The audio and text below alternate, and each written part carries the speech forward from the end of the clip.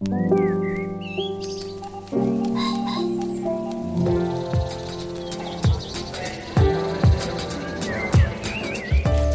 Stephen Metcalf, and this is the Slate Culture Gabfest Much Ado About Anyone But You edition. It's Wednesday, January 10th, 2024. On today's show, Anyone But You. It's a rom-com. It stars Sydney Sweeney and Glenn Powell. It's based on Shakespeare's Much Ado About Nothing.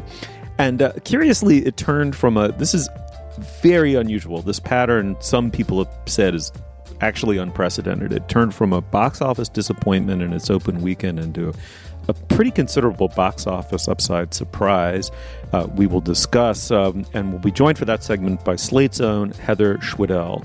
And then The Boy and the Heron is the latest from the great, great Japanese master Hayao Miyazaki, who's come out of retirement, I suppose. He's retired and unretired a couple of times.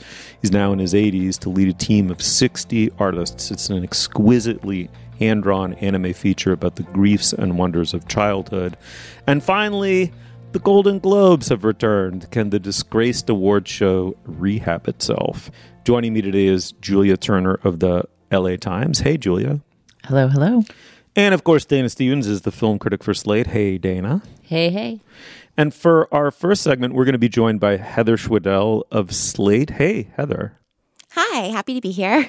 Yeah, delighted to have you. Welcome back. And thank you for filling in for me. I had a little twisted ankle snafu, spent yesterday, raised icing, Advil, and unable to walk. So you unable to see the movie. So you stepped in for me. Very, very much appreciated. All right. Well, by way of intro, Sydney Sweeney may be known to listeners as the ever sardonic daughter in season 1 of White Lotus. She was also in Euphoria. Glenn Powell, meanwhile, was Hangman in the latest Top Gun. So basically, we're talking Hepburn and Tracy here. They star in Cute Meat, followed by Boy Loses Girl, Girl Loses Boy rom-com based on Much Ado About Nothing. Anyone But You has the great good sense to relocate itself early on from the US of A to Sydney, Australia. It's notable, I would say, for being an almost complete box office anomaly. It opened to tepid reviews in business, then word of mouth, lack of other options, like a hunger for good-looking young people in a rom-com. Audiences have found it, and they've turned it into a kind of not even minor hit, really. As I said, I was unable to see the film. Heather's going to talk about it instead. But in the meantime, in the clip, you're going to hear the main characters, played by Sweeney and Powell. They're swimming in the ocean, and Powell's character is Ben. He's, well, let's just say struggling. Let's listen. Can you not swim? I'm an excellent swimmer. Why are you so out of breath? I'm fine. Are your eyes closed? I think it's dark. Why are you so out of shape? You have like a 10-pack. I'm not out of shape. I've been to 295, 300 once. I just don't do cardio. Oh my God, you're hot girl fit. I'm not hot girl fit. Okay, my bad. I'll see you at the boat. Wait. All right, well, Dana, I'm going to pretty much hand the ball off to you, but by way of getting it going, let me just say, I kind of larfed. I mean, I'm not rolling in the aisles, but I enjoyed listening to the clip. I kind of regret not seeing this movie. What'd you make of it? Oh my God, I went into this with so much goodwill. I mean, as listeners to the show may know from me endorsing the movie Reality that Sydney Sweeney starred in last year, I venerate Sydney Sweeney. I think she's so gifted, and I couldn't wait to see her do comedy after having seen her do a lot of impressive things in straight roles. And the trailer for this looked really fun. And, you know, like many people out there, I'm constantly thirsting for the rom-com to come back. And I'm willing to cut a lot of slack for a rom-com. It doesn't have to be the greatest movie in the world to entertain me. Just beautiful people in a beautiful place doing a few funny things would have really hit the bar for me. But I don't think I laughed once at this movie. I found it so incredibly thin and really kind of cringy. I don't know. I was really embarrassed to be seeing it and very sad that these two very appealing leads couldn't have pulled off something better. In fact, it is Glenn Powell and Sydney Sweeney that make it work to the extent that it does work. And they really deserved a better script. But this really made me think, especially with the Much Ado About Nothing framework, which is really, really heavily hammered home to the viewer by there constantly being quotes from Much Ado About Nothing that just appear in different places. Like there's like a sign in the airport that has a quote from Much Ado About Nothing, or a book with the title from a quote from Much Ado About Nothing, like We Get It. But the fact that this movie didn't work, in part because it had no real conflict and there wasn't any way to create meaningful obstacles between the main couple getting together, made me think about the truism, but which I think is pretty solid, that part of why rom-coms have a hard time working in the present day is that, you know, there are so few social constraints on people getting together, right? There is not nearly as much of a sort of social and sexual code about what women should do and men should do and partners should do and what it means to be faithful or fall in love. All of those things have, you know, for the greater good of society, become much more relaxed in terms of codes and rules. But that also means that it's really hard to make meaningful obstacles in a rom-com. And I thought of that because in Much Ado About Nothing, the meaningful obstacle that the couple has to overcome is that the other sort of nice couple, they're named Claudio and Hero in the Shakespeare play, the couple who is getting married and who, you know, Beatrice and Benedict, the characters that are the inspirations for Glenn Powell and Sydney Sweeney, are at their wedding, right? And then the wedding is called off at the altar because there's this false claim that Hero, the woman, has been unfaithful. And it was all a setup and it isn't true, but the husband thinks it's true, right? And so then Beatrice and Benedict have to sort of figure out how they're going to deal with this breach in code. Now, none of that happens in this movie, and it's sort of hard to figure out how it would happen in a world where codes have changed enough that the couple getting married is two women, right, in this movie. But without that, without some sort of obstacle, it really just does become like these people are just dumb and unpleasant. Heather, what about you? I know you're a rom-com aficionado. What was your response to this movie? I'm glad this movie is doing well because I want more of this sort of movie, the mid-budget rom-com. But this is one of the genres I love most. So I feel like I have a lot of criticisms of it too. And I think the clip we heard was sort of a good example. Like that's maybe one of the best bits in the movie. And it's not really that great, the hot girl fit thing. And also, if you think about it, it doesn't make sense. A hot girl fit person would be a girl who does do cardio and doesn't lift, not the other way around. It did seem like it was sponsored by the Australia Tourism Board at times, though, or like the whole movie is just an excuse to go to Australia. And like how they come up with Australia, like, oh, we've got Sydney Sweeney, let's go to Sydney. It was nice to have the production value of that, but it just sort of represents the flimsiness of the movie. Like, why are we all here? They wanted to go to Sydney and make a rom-com. And apparently they meant to go to Italy in the first place, but for whatever reason, maybe they got tax credits in Australia, but it was a last-minute change to make it Australia. And I agree, Heather, it needs to be explained. I mean, they're also at this incredibly, incredibly vast, wealthy estate that belongs to the parent of one of the people getting married. Am I getting this right? Right? Mm-hmm. The stepdad of one of the brides. Yeah. And as often happens in rom-coms, we don't know anyone's job. We don't know where anyone's income comes from. All we know, I think, about anyone's work life is that Sydney Sweeney is a law student who doesn't like law school and is thinking about dropping out of law school. Other than that, everybody is just sort of rich and jobless. And in addition to being economically unrealistic, it's just... there's so much characterization, there's so much development that could have happened from understanding why there's a vast estate in Sydney that this couple lives at. But Julia, what about you? What was your response to Anyone But You? I mean, all right, I recognize all of these criticisms, and in particular that these two leads, it's this funny thing where both of the performers are very charming and charismatic, but the roles and situations they've been asked to perform are so off-putting and unpleasant, and it's a very tell don't show characterization. It's like, Sydney's so smart, she's so smart, B is so smart, and you're like, she is? How smart is she? She doesn't do anything that seems that smart. And that he's like a complete buff boy blank. And so I don't know, I guess in my own heart, the hunger for there to be this kind of story, which is such a fun thing that Hollywood has made over time, and also Shakespeare, outweighed the annoyances and thinnesses. And I was like, you know what? I could use a rom-com right now. I would like to not think about anything else going on in the world. This'll do.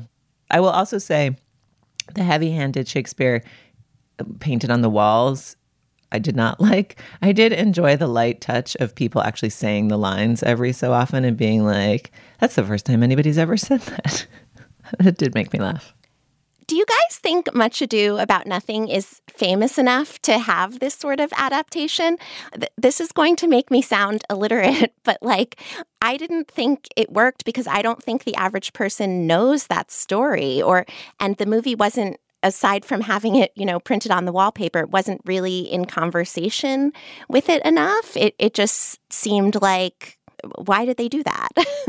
I don't think you would need to know Much Ado About Nothing specifically in order to kind of get the very durable plot structure of these two people hate each other, but their friends are trying to get them together anyway. It seems like it's mainly borrowing that framework from Much Ado About Nothing. I'm not sure. I mean, I went into it knowing that it was a recasting of that play, so I actually looked at a plot summary of the play beforehand and was reminding myself of, those obstacles I was talking about and wondering how they would be staged in the modern day. And sure enough, they were just let go of completely. Like, if you really had to say what is the one thing that's keeping these people from getting together, it's just simply that they're rude.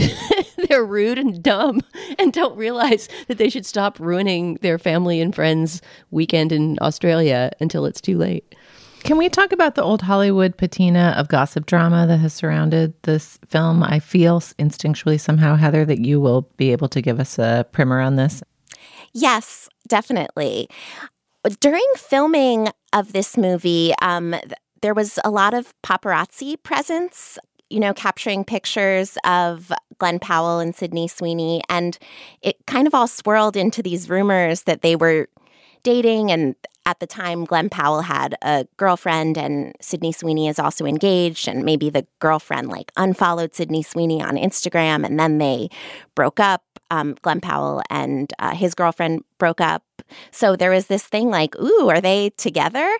And looking back on that, it seems like, was that just PR? I mean, that definitely made me more interested in seeing the movie. And I just read this very fun novel, The Seven Husbands of Evelyn Hugo. So it sort of has me in the mindset of classic Hollywood PR relationships. And I do think that added to the interest in the movie because I think all of that seems to have fizzled. Sydney Sweeney is, with her fiance, and we haven't heard a peep about maybe them being together. Or maybe, I don't know, that was just something that the internet created and it was never a thing in the first place. Yeah, I mean, I sort of heard glancing references to that along the way, and it's hard to tell whether it was I don't know that I believe it was a canny promotional strategy or just the kind of amplification that you can create if you've got pictures of people making out on set and, unfollowing mysteries to solve on social media. But watching it, I guess they have some chemistry. I mean, the parts are just so thinly written that it's just hard to tell. You know what I mean? Like I was expecting that drama to add some kind of frisson to watching the movie of like, ooh, were they or weren't they? And I don't know, they seem game and they seem like they're both good actors, who can capably convey mutual attraction on film. And it didn't feel like it added a layer for me. It added a layer of interest that made me interested in us doing this topic. So I guess to that degree it worked, but it didn't really add a layer to watching the film for me.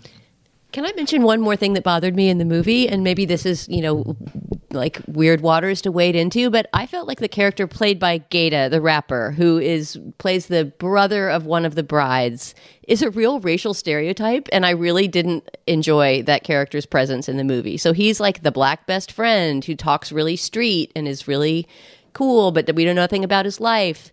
And he didn't seem like he belonged in his family. Like the rest of his family are these very, educated, cultured, like elegantly dressed black women. And then he's this like really street dude.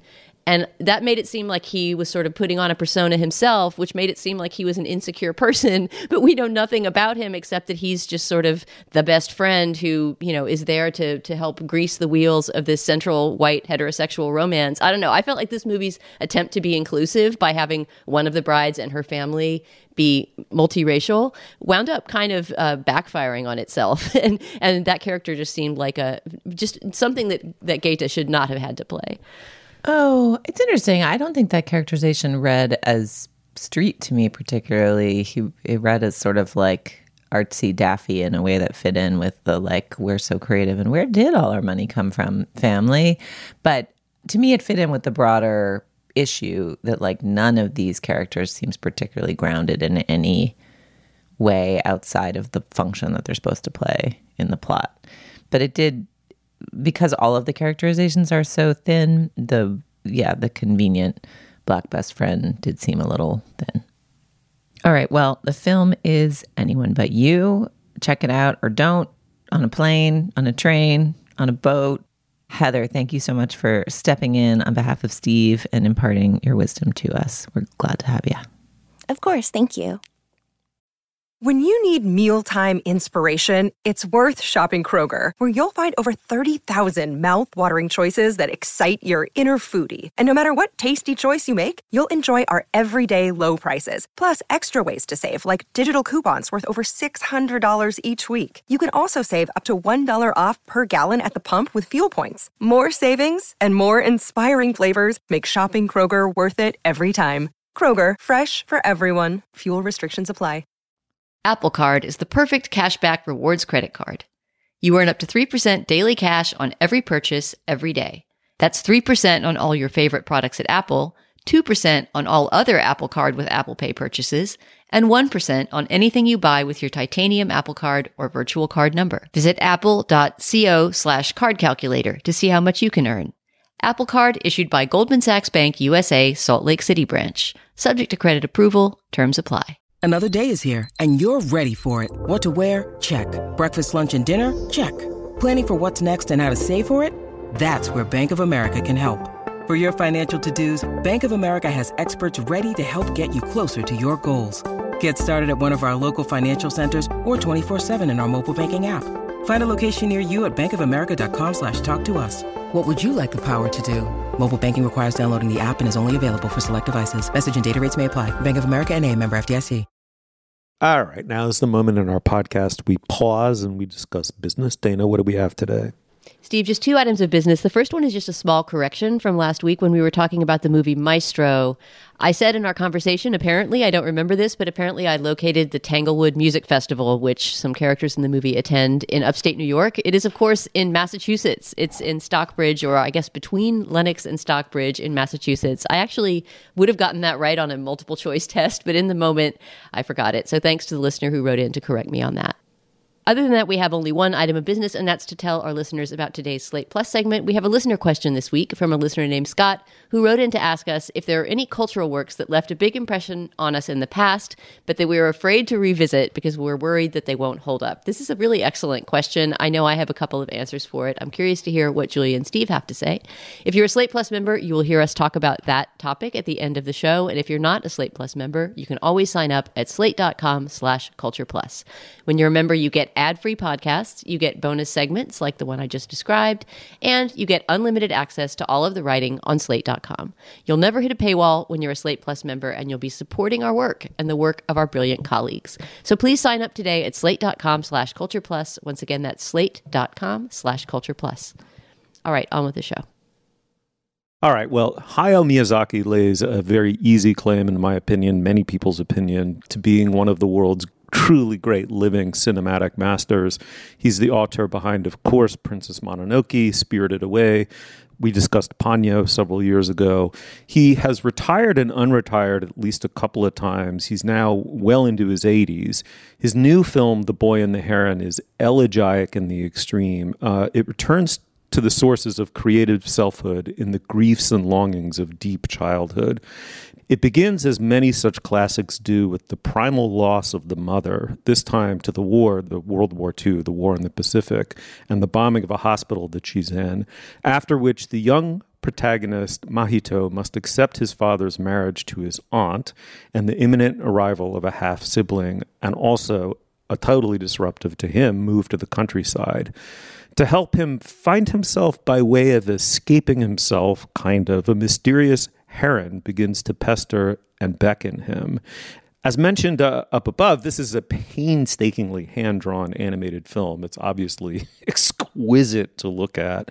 I should say also it's available in either a dubbed or a subtitled form. What we're going to do is listen to a piece of the English language trailer, this is the dubbed version, you'll hear the child actor Luca Padovan as the boy and Robert Pattinson as the very raspy gray heron. Let's have a listen. Save me, my door! What exactly are you? Your mother. She's awaiting your rescue. I'll be your guide. What is this place? This world is filled with the dead. I know it's a lie, but I have to see.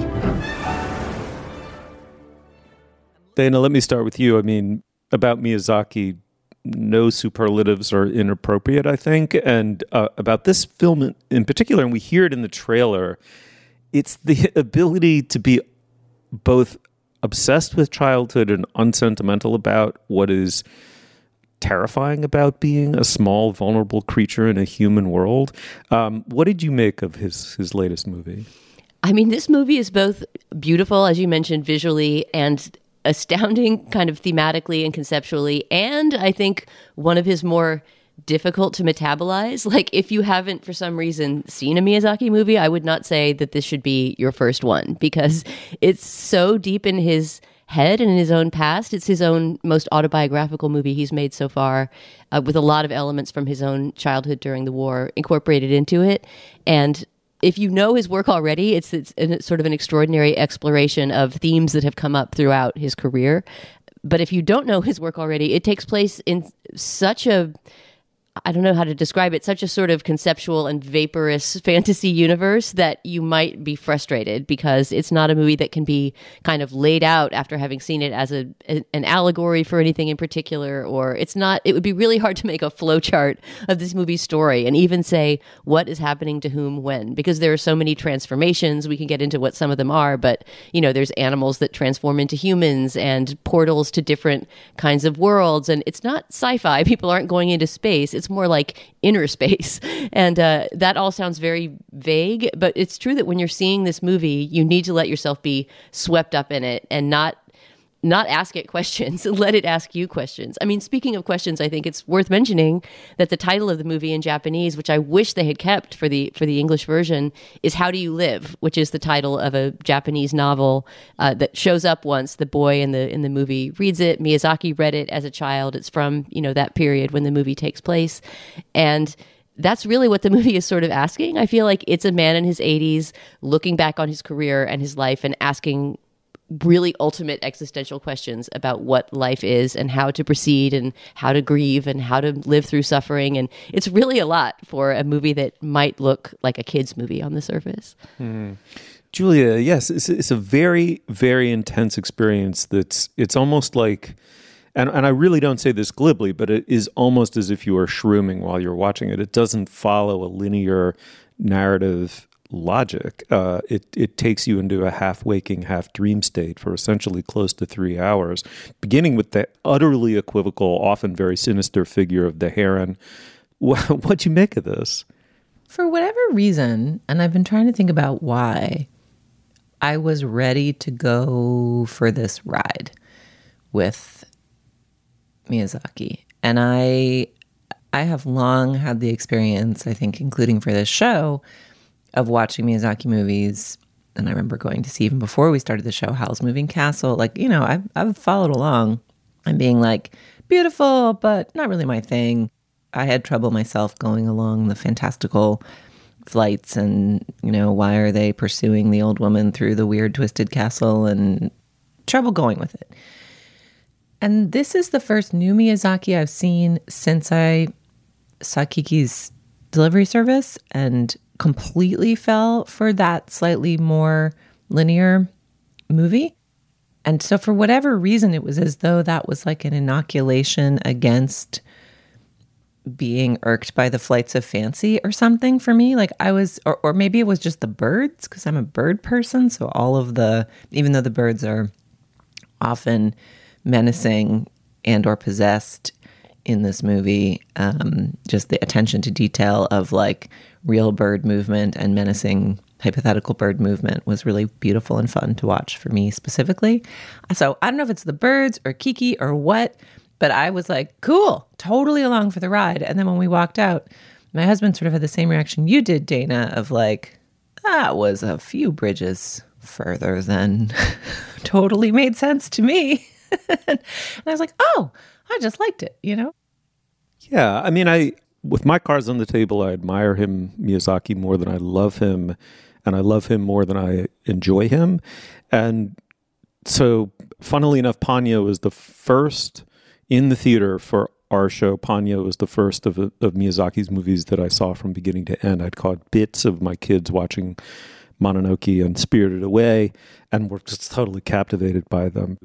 That said, Ponyo stayed with me for years. I mean, I don't know how long it's been since Ponyo came out, but I mean, if it's a decade, I wouldn't be shocked. And it's still in me, and this one's going to be as well. I mean, beginning with the figure of the heron, which we haven't described yet. It is described in detail in Dana's review and various reviews, so I don't think this is a spoiler. But the heron begins as something like a heron, recognizably the bird known as a heron, with one unusual feature, which is that I don't know what kind of noises actual herons make, Julia, but my sense is they don't quite squawk in this sort of scabrous, slightly, scavengy bird way. Your presence is requested. But over time, what happens, Dana, your description of it in your review is so beautiful. I almost want you just to repeat it. It's so, in a way, surprising and alienating, and yet it works so perfectly. Can you just describe what happens to this heron in the course of it becoming a character in the film? Oh, well, I mean, just his transformation is kind of grotesque, right? His transformation into a human isn't that, his body becomes like a human body. It's that the heron's mouth opens up, the bill opens up, and this really ugly head of kind of an old troll-like man with a warty nose and a raspy voice emerges from the mouth. Well, I think what I say in the review is he's wearing the bird's bill like a hoodie. He just walks around like that with an open bird mouth over his head for the entire movie. And that's sort of how the whole movie works. Like, it's not, this is why I say, and I should establish that I, unlike the two of you, am a complete Miyazaki head and probably have seen My Neighbor Totoro maybe more than any movie in my life because it was the first movie my daughter ever watched and the only movie she wanted to watch for several years after that. And I keep up with everything he does. And so to me, the fact that this movie was in some ways alienating and not as entrancing as some of his earlier movies is not me giving a thumbs down. It's more like, wow, he's really going there. Oh, he's absolutely. going to some strange and sometimes unpleasant places. And that's what the transformation of the heron is like. And in this sort of magical world that the two enter, the heron as the troll eventually leads Mahito into this kind of alternate world. And I won't reveal more than that, but into what I was calling this kind of inner space in which he's exploring the past and, the kind of border between life and death. And a lot of what happens in that space is both extremely confusing and not particularly soothing or magical in some ways. The magic is a scary, disturbing magic. Exactly that, Dana, right? It's what stayed with me about Ponyo is what's going to stay with me about this movie, which is that we tend to as adults, get childhood wrong over and over and over again. We falsify it with sentimentality. We forget what's genuinely frightening. That what is genuinely frightening about childhood is what is genuinely magical about it, which is that you don't yet fully conceive of the world as a world. The world is sort of inside you, and you are in the world in this slightly boundaryless way. And the things that happen around you don't cohere in a narrative. We don't know how to narrate the world or entirely objectify it. And so being awake and being asleep, dreaming and being conscious, being passive and being active, being almost physically still a part of your parents' physical bodies, right? All of these sort of boundaries that become distinct as you mature and then harden and then become highly defensive and brittle and then you die, right? That's sort of one way of looking at it. I mean, what Miyazaki is saying, first of all, he gets you back into that frame of mind, and now he's doing it as a man who in his 80s knows that he is entering the same liminal state, at the end of his life. And so in that sense, it's like the depth of feeling and connection to childhood now is as alive for him as it's ever been. But what that means in terms of traditional filmmaking is something far less coherently narrated and impossible to summarize, right? So if you go with it, it's an extraordinary and in many ways frightening journey, but it's just one of the more remarkable movies I've seen in a very long time. Can we talk about, and Dana, I'd be curious to hear you put it in context, the Disney references? Like, there are so many, there's sort of these grandmotherly figures at the country house of whom there are 7 and who have extremely Seven Dwarf vibes. They're small and they each have sort of one distinguishing feature, a schnoz or a pair of glasses or a funny chin or something. And there's a moment where a female character is in a glass, coffin type figure.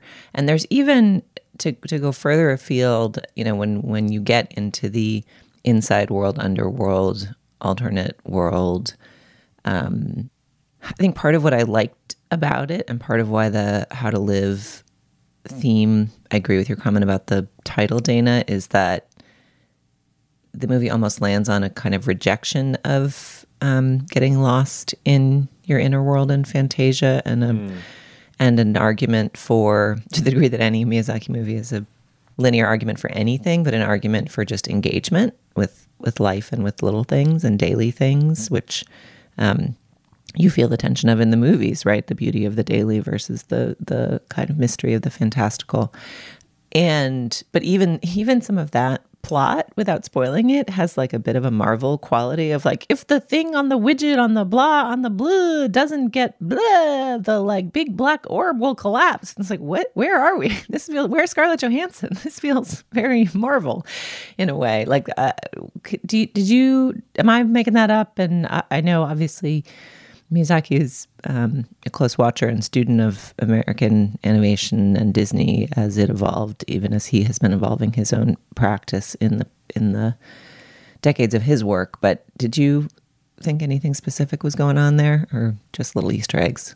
I guess, to me it seemed like the references were they had much more to do with old fairy tales. If Snow White is in there and being locked in a glass coffin, it seems more like the Grimm version or wherever it is that Snow White originally comes from. I don't know. I didn't think of Disney or Marvel. I know that Miyazaki has specifically said in the past, I'm looking at a quote from him right now where he says that Disney movies to him show nothing but contempt for the audience. I think he is trying to work in a completely different realm from that. But, they're both drawing from common sources. They're both drawing from Charles Perrault fairy tales and Brothers Grimm fairy tales and old folk tales and things like that. It's just that Miyazaki is exploring all that stuff in a less comforting and harder to read way. The movie is The Boy and the Heron. I saw it in Japanese. I'm probably going to go back and rewatch it dubbed. I'm very curious to see what about the movie is more accessible to me, an English speaker, if I do that. I also saw it in Japanese. I don't know about you, Julia, but I would just say that Miyazaki's movies tend to have really, really excellent dubbing into English. So it's not at all the case that, you need to pass some purity test by seeing it in Japanese. I believe the voices in the English language version are done by Robert Pattinson is the Heron, Florence Pugh is one of the characters, Willem Dafoe is in there. So there's going to be some good voice acting in the American version. Yeah, Dana, thank you for saying that. It's not like some Chinso afterthought dubbing job. So pick a way to see this movie. You should see it, I think. And if you do, shoot us an email. Let us know what you think. The Boy and the Heron. It's in theaters now. And this is one to see in the theaters. This episode is brought to you by Progressive Insurance. Hey, listeners, whether you love true crime or comedies, celebrity interviews, news, or even motivational speakers, you call the shots on what's in your podcast queue, right? And guess what? Now you can call the shots on your auto insurance, too. Enter the Name Your Price tool from Progressive. The Name Your Price tool puts you in charge of your auto insurance by working just the way it sounds. You tell Progressive how much you want to pay for car insurance. Then they'll show you a variety of coverages that fit within your budget, giving you options. Now, that's something you'll want to press play on. It's easy to start a quote, and you'll be able to choose the best option for you fast. It's just one of the many ways you can save with Progressive Insurance. Quote today at Progressive.com to try the Name Your Price tool for yourself and join over 28 million drivers who trust Progressive. Progressive Casualty Insurance Company and Affiliates. Price and coverage match limited by state law. This is the story of the one. As head of maintenance at a concert hall, he knows the show must always go on. That's why he works behind the scenes, ensuring every light is working, the HVAC is humming, and his facility shines. With Grainger's supplies and solutions for every challenge he faces, plus 24/7 customer support, his venue never misses a beat. Call quickgrainger.com or just stop by. Grainger, for the ones who get it done. All right, well, in comparison to the ever-absurd pomp of the Oscars, the Golden Globes were delightfully louche. They threw together TV and movies promiscuously. The stars mingled. They ate and drank. Perhaps there was some talking out of school. They were kind of like, for lack of a better word, they were kind of like naughty. But it culminated in a kind of terrible, like really meaningfully terrible scandal. Quick summary is that the organization, the Foreign Press Association, which is always name-checked, and I don't think anyone watching ever knew exactly what it referred to. It sounded like a real thing doing the voting, was racist, it was sexist, it was also ostensibly corrupt. And it reminds me of the old Woody Allen joke, and the portions are so small. The show has returned now with mixed reviews and new ownership. It's owned by Dick Clark Productions. One thing they tried to keep somewhat the same is they hired a comedian, in this instance, due to various factors, including the strike, at the 11th hour. This was the comedian Joe Coy, and his performance has been ruthlessly panned by critics on social media in real time and otherwise. Let's get a little taste of his opening monologue, which went over just like a lead balloon in the room. I mean, anyway, let's have a listen. The key moment in Barbie is when she goes from perfect beauty to bad breath, cellulite, and flat feet. Or what casting directors call character actor. Some I wrote, some other people wrote. Robert De Niro's here. Yo, I got the gig 10 days ago. You want a perfect monologue? Yo, shut up. You're kidding me, right? Slow down. I wrote some of these, and they're the ones you're laughing at. Look. I mean, Julia, we're going to get to Joe Coy's performance. I do think it's just terrible form to throw your writers onto the bus in real time like that. He was dancing on his feet up there, kind of knew he was dying. But we have to get to something first, which is that your paper, the LA Times, really broke the story, really owned the story of just kind of how shoddy ethically the Golden Globes were. Catch us up on the state of the scandal and then talk a little bit about the show's return. Yeah, so actually, let me zoom out even further. You know, the Golden Globes have been a fun party for a long time, and they've been, you know, periodically investigated and knocked for various illegitimacies and scandals over time. So the reporting that the LA Times did on the subject a couple of years ago was sort of part of a journalistic tradition of digging into the HFPA every 10 years and finding something new and yucky to come up with. In the past, there had been bribery scandals and the notion of people buying votes.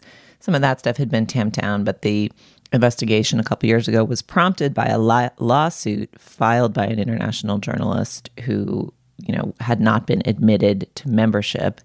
And some debates among the HFPA members about whether, in fact, it was a trade body for international journalists or a kind of cartel of self-dealing people who used their position for perks without actually serving international journalists.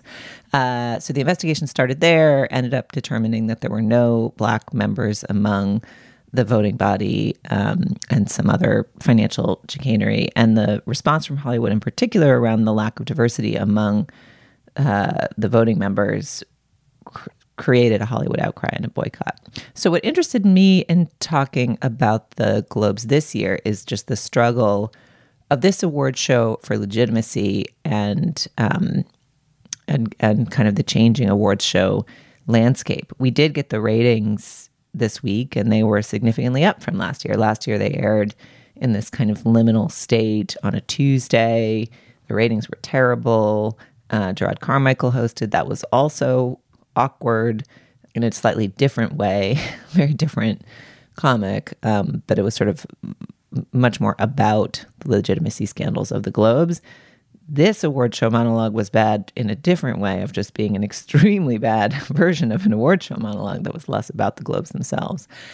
So I think the way I would frame it this year is that the Globes has been looking for a broadcast home since this boycott. It had a 1-year deal with CBS now. The ratings were quite good, so maybe that will empower it to get another one. They had been hoping to go to Netflix. Later this spring, Netflix will be airing the SAG Awards, which is, the Actors Guild Awards, which like the Globes, awards both film and TV, which is one of the fun things about the Globes is that it's a mix of Hollywood types, even as those lines have become blurrier. So the way I view this landscape is like Netflix will air the SAGs. The SAGs are trying to kind of take the Globes' mantle as the fun party where people sit at tables and all the pretty ones are there. And despite the disastrous monologue, it just kind of felt like a normal Globes on social media. Like, I think once you're back on primetime, people are like, okay, it's an awards show. I mean, all of the arcana I just described about the history of the voting body, sure, it's interesting, but I think for people who like awards shows, there was Taylor Swift in cool green sequins making faces. Like, what else do we want from awards shows? Yeah, and also, like, Dana, the A-list showed up. They were all there, and the winning an award seemed meaningful to the people who won them. Christopher Nolan, Lily Gladstone. But I think I have a different attitude toward the Globes than either of you. I mean, they seem so completely discredited to me that a part of me is embarrassed that they continue to exist. I feel like, a scandal that we didn't even mention in Julia's pretty comprehensive lineup of scandals going back decades that the Globes have had about, legitimacy and credibility and the integrity of their voting body is that they had a Me Too scandal as well. Brendan Fraser came out and said something about, back, I don't know, a decade ago or something about being sexually assaulted by at the time head of the Hollywood Foreign Press Association. They feel so retrograde and discredited to me that if I were one of the people accepting these awards, I would feel that the award was somewhat tainted. And yes, it's great to see people who did good work getting awards, right? I mean, Lily Gladstone's speech was beautiful, and I was very happy that Paul Giamatti got an award and got teared up when he shouted out teachers in his acceptance speech, like, this one's for the teachers. That was wonderful. But there's something about the entire framework of the Golden Globes that just feels to me like it should have disappeared into the sunset. I mean, Julia's talking about Gerard Carmichael's hosting last year. If you go back, I didn't watch it last year, and in general, I don't watch the Globes. I just tend to kind of ignore it, even before these scandals, because it's just kind of a meaningless, glitzy award show that doesn't even have much predictive quality for the rest of award season. But Gerard Carmichael's monologue about basically accepting the job only because they were paying him a lot of money and talking about the racial makeup of the voting body of the Globes seemed to me like such a last nail in the coffin. Like, I could not believe that the show would continue to stagger forward after he so completely just took it down in his monologue, which you can find on YouTube and watch. And I watched before watching this year's. And I'll tell you why I'm here. I'm here because I'm black.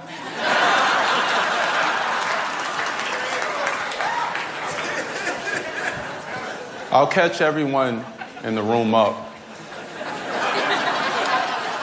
That there's something strange to me about just metabolizing all of that and saying, well, nope, we're back and we're all going to be glitzy and have a red carpet and smile and pretend it didn't happen. I mean, we haven't mentioned this either, but there were 2 new categories that were introduced this year, I guess, in an attempt to bring more people in, right? These award shows are always trying to find a way to increase viewership by throwing in new categories or changing the way voting happens. So now they have this award called, what was the popularity award called? It's basically Best Box Office, right? Yes, the award for cinematic and box office achievement. Right. Which is basically, right? I saw someone share on Twitter threads or somewhere with the old Don Draper, gif of like, that's what the money is for. Right, exactly. Like, you already got that vote just by taking the cash home in your pocket. And Barbie won that award, and it was fun to see the cast and the director of that movie get up. And Greta Gerwig tried to put a good spin on it by basically saying this is an award for the audience, right? This is an award for the people that show up to see movies, which in the year of Barbenheimer, that's not a meaningless thing, right? That to be helping to bring theaters back is something great that movie did. But yeah, adding that category seems really pandering and just really blurring the lines between artistic and financial achievement, which, you know, the whole award season already does. And then the other award was a Best Stand-Up Comedy Award, which, and this seemed like another huge black mark on the show, Ricky Gervais won, right? Ricky Gervais, who has been so criticized for, you know, his transphobic, racist, just kind of stupidly, you know, kind of red-pilled stand-up over the last few years. And I say this as someone who really loves The English Office. Like, I think it's one of the great TV shows of all time, you know, Ricky Gervais's creation. But yeah, he's gone way down the rabbit hole of just, you know, offending for the sake of offending in recent years. And so, I don't know. I kind of felt like I'm glad we're covering this year in order to talk about these scandals, but I hope in the future we don't treat this award show like something we need to talk about every year. A couple things. One is that, do we take anything away, Dana, from the pattern of winners and losers here? I mean, Barbie basically got dissed until this idiotic, you know, ersatz award. Oppenheimer, you know, I mean, I guess it's to be determined. The pattern's completely when we get the Oscars. I mean, to the extent one ought to have cared about this at all ever, which is, you know, dubious to begin with, it was always as a tea leaf for the Oscars, but where and the pattern here, such as it is Barbie really got dissed and Oppenheimer got elevated, and you know, Lily Gladstone, I think, probably is a favorite for Best Actress, but otherwise, Killers of the Flower Moon shut out on the major awards. Is it meaningful? And even if it is, do we care? Well, I think to get to the question of whether it's meaningful, it's maybe worth talking briefly about what reforms have been made to the body, which is that it used to be fewer than 100 journalists, none of them black, supposedly a representation of international entertainment journalists, but actually, you know, many of those folks were not practicing journalists at all, and many practicing journalists were denied admission to the body, the voting body, and the accusation was that was sort of to keep the group small and the perks flowing.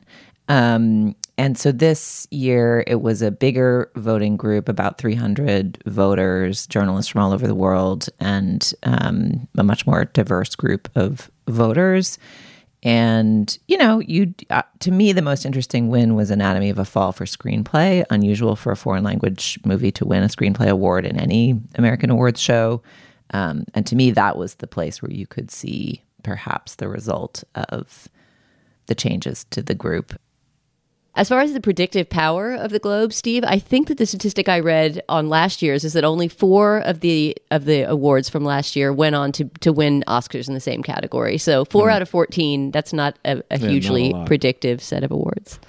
Okay, well, you know, I mean, whether these things should be countenanced at all in the first place, who knows? They're ritualized fun with a degree of kind of silly pomp that you can believe in or not believe in to the extent you want. I actually weirdly enjoyed watching this. I thought Koi was not that bad.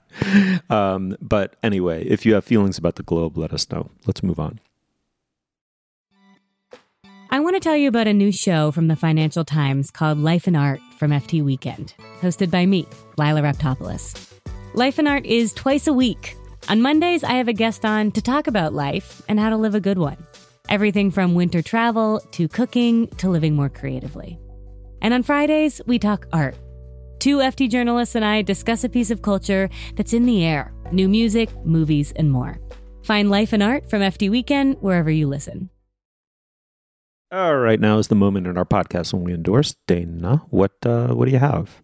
Steve, this may be weird timing given that there's so much flurry right now about Substack and, you know, whether various newsletter writers are going to continue to use Substack as their newsletter hosting service because the site has been hosting some Nazi newsletters and there's now a boycott. So maybe it's a weird moment to endorse a Substack newsletter. It's very possible this newsletter will be moving off of Substack. But because Tom Skoka was in the news a lot last week, yes, because he wrote this beautiful piece for New York Magazine. This is not what I'm endorsing, but everyone should read it too. But Tom Skoka, the venerable editor, writer who has worked for Gawker, The Awl, he worked for Slate for a while. He's just somebody that, you know, I've admired for many, many years. The brief period when he was at Slate, I just remember thinking, I can't believe I write for the same magazine as Tom Skoka.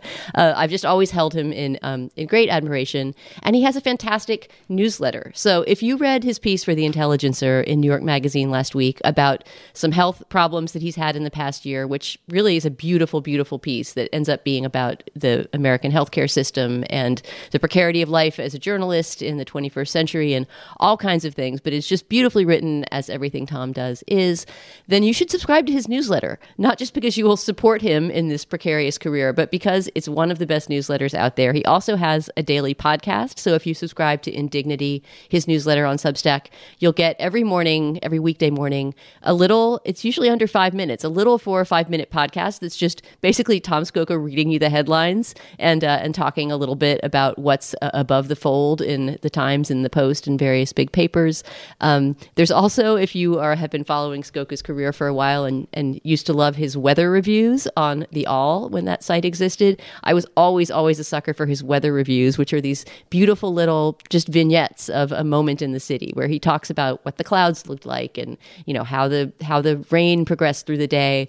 But they end up just being like little diary entries about life in New York. They're beautiful. So he's writing those again for Indignity.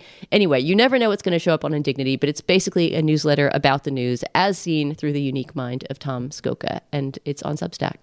I'm so glad you reminded me of that piece by Tom Scoka in was it in The Cut? It's in some New York magazine derivative. The Intelligencer, it's online in New York Magazine. Yeah, exactly, and in the magazine itself. It's just, God, writing about yourself is so hard. You always come off wrong, or self-centered or something. He just, none of the pitfalls. He falls into none of them. It is such a beautiful piece about human frailty and his own frailty, and it's just nuanced and it's ambiguous exactly where it needs to be ambiguous. What an exquisite piece of writing, and what a hero. I agree, just truly one of the heroes of American journalism over the last 20 years. All right, Julia, what do you have? Okay, first I have a correction and then I have a promised endorsement. So last week I endorsed Peak Finder, still endorsing Peak Finder, but also I later went back to learn more about the mountain I had sighted out of the window and identified and promised publicly on our podcast to climb. And it turns out that Mount San Antonio is another name for Mount Baldy, which is a mountain near LA that is very treacherous to climb and that many people die on. And I think there are probably also ways for novices to climb it. But anyway, I just want to walk back slightly that I'm going to climb that mountain. And also publicly remind everyone in LA that you shouldn't necessarily climb every mountain you see. I blame just being a New Englander. I was talking about this with my husband afterwards, and he was like, yeah, the mountain we can see out the window that's covered with snow 10 months of the year. Like, of course we're not climbing that mountain. And I was like, I grew up in New England. Literally any mountain you see, you can definitely get to the top of. Like, it's like my naive East Coast self. So anyway, do a little Googling before you embark on any of the peaks that Peak Finder tells you about. But I think I also maybe misidentified that it's in the San Gabriels, not the San Bernardinos. But anyway, we're going to explore the mountains east of the Santa Monica Range, which is what we usually climb this year in some fashion, probably not by climbing that exact one. Okay, in our call-in show, I promised a life-changing wreck on the order of my frozen sliced bread wreck. And my question to my co-hosts is, do you use the right salt? I feel judged.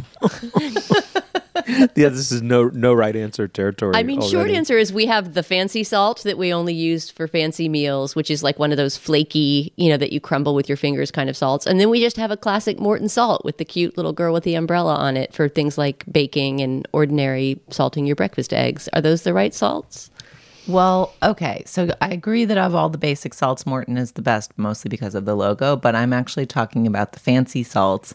And Melissa Clark of the New York Times helpfully did a piece about all the salts after I made this promise to you all. But I just want to say that of the fancy salts, the Fleur de Sel de Camargue, the French fancy salt, is the good fancy salt. And that if you are using Malden, like, why are you eating rock candy of salt? It's too much salt. It ruins everything. And I feel the same about that Jacobson salt. It's too big and too salty and too much. And like, just if you like fancy salt, but you have not tried fleur de sel from France, and there's a particular one that we'll put a link to on the show page that comes in a sweet little tub, also with a good logo with a little cork lid. It's small, it's powdery, it has differentiation in the size of the flake. The salt is salty, but not, it doesn't come in these like hunks that just ruin specific bites. Like, I don't understand why people pay more for Maldon, which is just a food ruining salt. So down with Maldon, up with fleur de sel, get your fancy salt game in order. I think I'm looking at it right now. Le Saunier du Camargue. Yes. That's it is the one. So fetch. It is so cute. Oh my God. If you're the sort of person who's never going to pay more for salt and you just want your Morton or your Diamond, enjoy. But if you are paying more for salt, pay more for the correct expensive salt, which is this salt. Okay, good to know. All right, so I am going to endorse Dave Brubeck. Doesn't need an endorsement from Steve Metcalf. He's got hundreds of millions of listens on Spotify. He's like one of the great jazz legends, and he made, but I mean, it's got to be one of the 3 or 4 best-selling jazz albums of all time and Time Out. Funnily enough, I don't like that Dave Brubeck, the Brubeck that you kind of inherit ambiently, but it turns out there was a pre-Time Out Dave Brubeck. I mean, I don't dislike it, let me put it that way, but there was a pre-Time Out Dave Brubeck in the 50s, sort of early to mid-50s, who is wonderful, and it's substantially similar. It just somehow is less a little bit ingratiating. I mean, it's wonderfully ingratiating. I shouldn't say that. It's elegant. It's all the things that I think people associate with Brubeck, a pianist, of course, and his, endless collaborations with Paul Desmond, the alto saxophonist, Paul Desmond. And Brubeck made a series of records, one of which is called Jazz Goes to College. He basically did a tour of colleges all over the country, kind of as a jazz proselytizer with Desmond and a small, quintet or quartet or whatever it was. And those records are beautiful. Interchanges 54 has I believe Paul Desmond ballad called Audrey, which if nothing else, just listen to Audrey by Dave Brubeck off of Interchanges 54. That should be the gateway.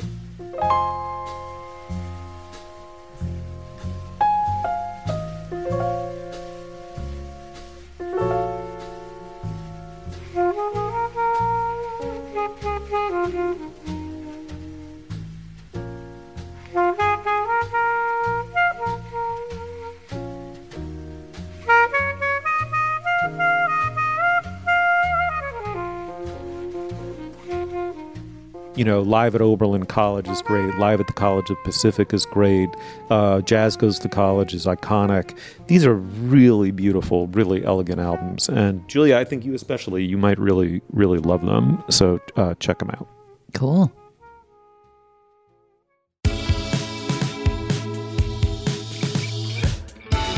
Julia, thank you so much. Thank you, Steve. Thank you, Dana. As always, a real pleasure. Yeah, thanks, Steve. And you will find links to some of the things we talked about today at our show page. That's slate.com/culturefest. And you can email us at culturefest@slate.com. Our introductory music is by the composer Nicholas Bertel. Our production assistant is Kat Hong. Our producer is Cameron Drews. For Heather Schwedel, Julia Turner, and Dana Stevens, I'm Stephen Metcalf. Thank you so much for joining us. We will see you soon.